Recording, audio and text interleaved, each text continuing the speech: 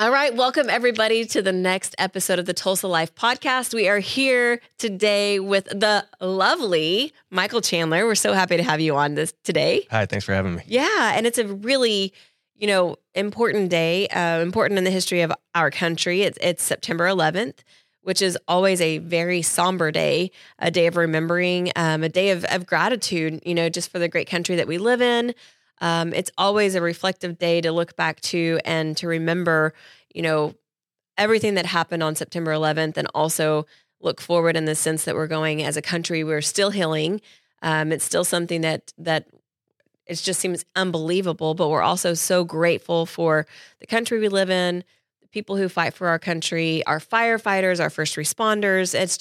It's a really great day of remembrance and gratitude. So one of the things that I wanted to kind of point out right away is that, we're so grateful for you and the service that you've given to your country. And I kind of wanted to start there and say, tell us a little bit, about you and who you are and kind of a little background information on you. Pretty straightforward stuff. I'm a son of a veteran. My dad was a sailor, so I was born in a naval hospital. So maybe it was kind of destined that I was going to end up serving myself. I joined the Marine Corps straight out of high school. And ironically enough, I was honorably discharged just a couple months before September 11th. So I thought for sure I was going to get recalled. I had 4 years of eligibility to be recalled. Never happened. Wow. Yeah. So then after that didn't happen, I went ahead and joined the Army. And I did another 16 years in the Army there. How long you were a Marine for how long? 4 years. 4 years. Yeah. And then you were in the Army for 16. Yes. So 20 years Right. in service. That makes you eligible for like the traditional retirement. Okay. That's amazing. And so I don't know because unlike you, I wasn't blessed to be in a family, that was military. My dad was a cabinet maker. So I don't have a whole lot of knowledge, but is that something that's pretty common, like being in one branch and then retiring from that branch, or being honorably discharged and then joining another? Do you see that often? You do see it quite a bit, particularly with the relationship between the Marine Corps and the Army. It happens quite a bit, but it's not super common, no. Okay, so what made you decide to join the Army? Well, I went and talked to all the recruiting branches again when I was deciding to come back, and honestly, it was about the recruiter. The Army recruiter really spent the time with me, made me feel like he was paying attention to what I wanted. And didn't hurt. They gave a big bonus check. So there you go. Okay. So then what happened was, in your 16 years of service in the Army, how did that look for you, and what did you do? And then you ended up becoming a recruiter yourself, correct? Right. So the first 8 years of my time in the Army were spent heavily deployed. So I did 2 to Iraq, 2-year-long deployments to Iraq, 2-year-long deployments to Afghanistan. So 4 of my first 8 years in the Army was all deployment. Wow. And then after that, I had a little girl. She was born right before my last deployment. Well, actually. Miss Farah. That's right. And decided it was time to take a knee. And so I volunteered for our Army recruiting. I did that for 5 years. That's pretty awesome. Yeah. Well, first and foremost, thank you so much for your service. And I don't think we can say thank you enough, to you and all the others who have given so much to our country. And it's just something that I think that we are forever in debt and should have gratitude forever. So thank you so much for all that you've done for our country and that you continue to do, because I know that it doesn't stop even when you're out of, I retired, I was honorably discharged. I never have my phone on. I left mine in the other room just for that. That's crazy. It's because I was waiting, I think, this morning on a text, and I haven't been getting notifications on my watch. Yeah. I never have it on. So there you go.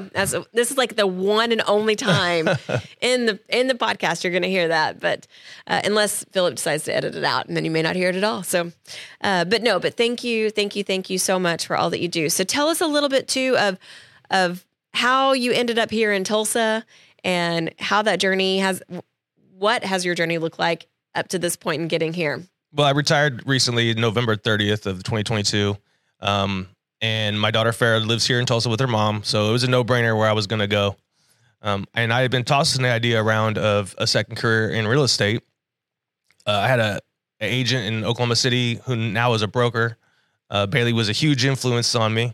And so when he's in the service too. He was in the service too, right? Her husband was definitely. Okay. Yeah. And when I mentioned to Bailey that I was going to be doing real estate in Tulsa, she said there was only one team to be a part of, and that's how I found you. And we're so glad. So glad. So you've been on the team now for a few months. Right. And you're a great addition, and super excited when you were coming on board. even more excited now that you've been on board and you just made a huge splash already and doing a great job. And I knew you would because your background with being able to work with people, talk with people, relate to people, that just pairs so nicely with real estate because really it's real estate, even though it is about the property, it's really more about the people. And I think at the end of the day, people that can relate to, the people that are trying to purchase or sell their homes, that's what makes a great real estate professional as somebody who really can look at that person and say, what is the need? How do I help that need? How do I become somebody who is getting you closer to that goal? And knowing your background in recruiting and being able to listen to people, kind of like what you said about, the Army recruiter that recruited you, you have to be able to look past, just what that goal is to say, okay, that's the goal. But more importantly, how do I walk you through this process? And how do I get you to that goal where you look back and go, man, I couldn't have done it without you. So I think your clients are so lucky to have you and to have you in their corner and to be guiding them through that process. And we're really lucky to have you on our team. So thanks for being such a great guy. I love being here. Well, the other thing, okay, so talking about personality, one of the first things that we did when you first came on the team was talk about our Enneagrams. Right. And had you ever been exposed to that before? No, I'd never done an Enneagram before. That was a completely eye-opening experience for me. And isn't it crazy? Yeah, I thought for sure I was going to be the same characteristic type as you and Chris, being an enthusiast. I was positive that's what I was going to be. Like a true enthusiast, yeah. Yes. And it was my second highest trait, but what was really surprising was my number one trait is a helper. And when you heard that, so those of you who don't know what the Enneagram is, it's kind of a personality assessment that gives 9 different categories. So each category is named according to kind of what that personality traits are for each category. And so it goes all the way from 1 through 9, and right. each one is named something different. So you are a 2, right, which is called a helper. Mm-hmm. And when you did the assessment and kind of got the results and you said, oh, a helper, and I'm reading all this, how did you feel? Well, I felt intrigued until I got to the cons of what a helper is. And I'm like, oh man, that is me. When I'm not in a healthy place, that is so me. And that's when I realized that I answered the test, all the answers correctly. Yeah. And then I've even talked to my therapist about this. So yeah, it was really mind-boggling. So what does your therapist say? Because that's interesting too, because I always think this is something that we use this to be able to communicate with each other, to understand a little bit better. A lot of people use it in their marriages, like with their spouse, but we use it a lot with our coworkers. And knowing a little bit more about you, even just by taking this personality assessment, that doesn't mean that it defines you. Right. It just helps us kind of understand, okay, Michael is a helper, but one of the characteristics about helpers is that they have a harder time asking for help. Right. So, while they're the ones who are always rushing to help everybody else, it's not always so easy for them to be saying, hey, I need help too. Right. And when we're not doing well, we get real resentful when other people don't volunteer to help. Yes. Yes. And that's something I discovered, and I've learned to try to tamper down a bit. Right. But it's hard until you can recognize it. So that self-awareness is huge. Right. So your therapist, was she like, oh, Michael, this is a bunch of, BS? Or was she No, she had about 30 books on it up in her bookcase, and cool. She pulled one down and highly recommended it. It was about what it's like to be a type 2 in relationships and at work. Yes. So she was like, I think you should read this. And so we talked. Have you read it? I've read some of it. Yeah. Yeah. I think that for me, when I'm thinking about Enneagram and like you said, I'm a 7, which means that 90% of the time I'm really, really high. I'm really upbeat. I'm really energetic. I try to focus on positive, but what I have found, and I think that good self-reflection is always healthy if you can do this, but I really find myself I avoid negativity. I avoid not really confrontation. I don't have a much of a problem in confrontation, especially if it has to do with work things that I know it needs to be taken care of. But I just don't love anything sad. I don't love anything, even talking about today being September 11th. For me, even before we got started, I said, I want to make sure that I'm honoring everybody that I should, but I definitely don't want to be also too peppy, because I have a hard time sometimes in grave or somber situations not wanting to brush right over it because it's harder or it hurts or it's sad, that I tend to just kind of go as fast as I can over those sad things Right. and focus on happy things. So it's something for me that I've had to kind of reflect and look at and go, even though I may not like this is really important. And this is something that needs, to be honored or it needs to be addressed. And so I think it's different to know when you're looking at your own personality types and being able to say, if I'm somebody who struggles here, when I'm going into that or when I'm in that situation, I'm more aware now than I was before. So I think that's pretty cool that, that she gave you some books to say, Right. here's some ways to kind of get out of that when you feel yourself kind of pulling into that. Mm-hmm. So other than the Enneagram, what things being on the team have been something that you're like, oh, well, that's different. I can't believe we're doing this in a real estate office. Anything that comes to mind? Well, the second day of training here on the team, you held your opening of the summer pool party. And I remember when I was leaving your house that day, you asked me like what I thought. And I was like, these people really like each other. And it's bizarre to me. And you're just like, we're happy to hear that, it seemed like. Yeah. And it at first I thought maybe it was a little fake, honestly.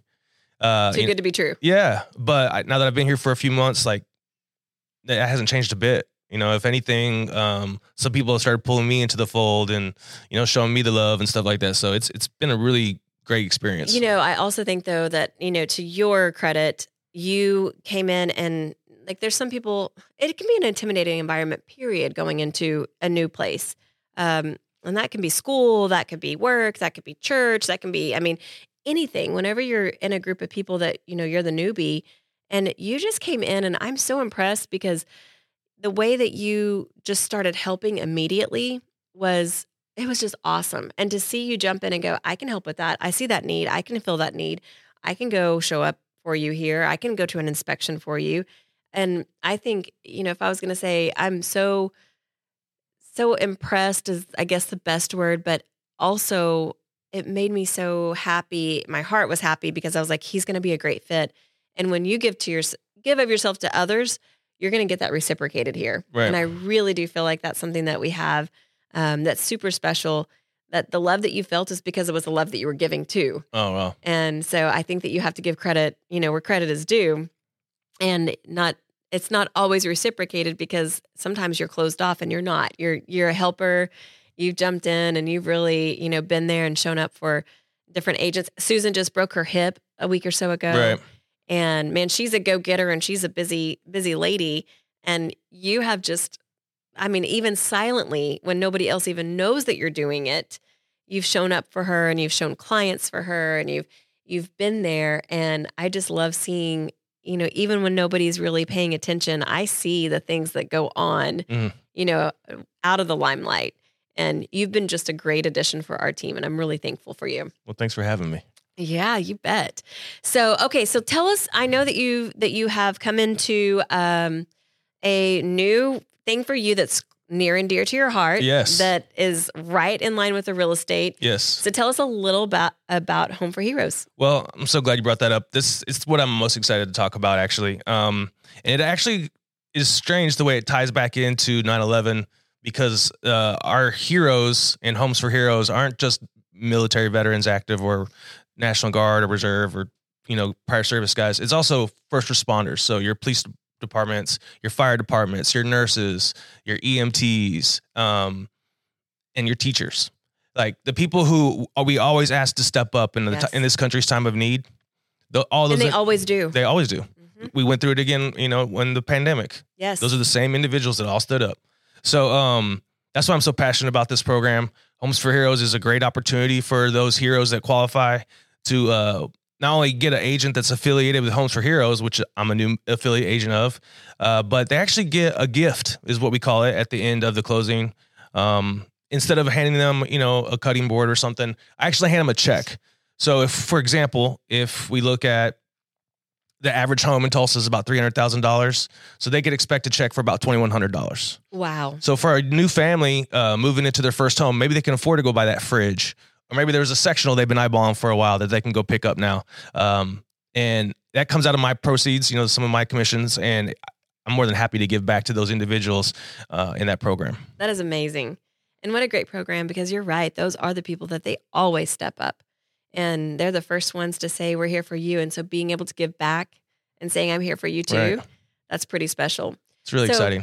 How do they find out about Homes for Heroes if you are, so this is military and first responders and teachers? Yeah, and nurses. And nurses. Yes. Okay. So you can just go to the Homes for Heroes website. Okay. And they'll direct you to, you can apply for it, and then they'll send your information out to affiliate agents and brokers in the area. That is awesome. It's pretty simple for them, actually. Yeah, and we want it to be. Right. So to be able to take advantage of that, and how generous that is of you to be able to give back and want to give back. I just love that. And it just really shows your heart again. So, well, it makes me feel really good. Part of the benefit of doing 20 years in the service is I'm blessed enough to have a income. Yes. So, through my pension, and I'm also a disabled veteran, so I get disability from the VA and stuff. So my bills are paid, and so I'm not balling out of control. I don't drive I don't drive a super nice car or anything like that, but my bills are paid. My daughter's taken care of. So if there's any way I can give back to those individuals in need, I feel great about that. I love that. So paying it forward. Yes. Well, I am so grateful, and I'm so grateful for you to be here today. And can you believe our time is already up? Wasn't that fast? It was fast. I told you, I was like, it's going to go by super fast. Yeah. But we hope that you guys enjoyed this. And again, we just want to say thank you to all the first responders, everybody in the military, as we remember, September 11th today and every day. And we just don't want to take it for granted. All the people that help and all the people that are continuing to heal. And our thoughts and prayers are with you.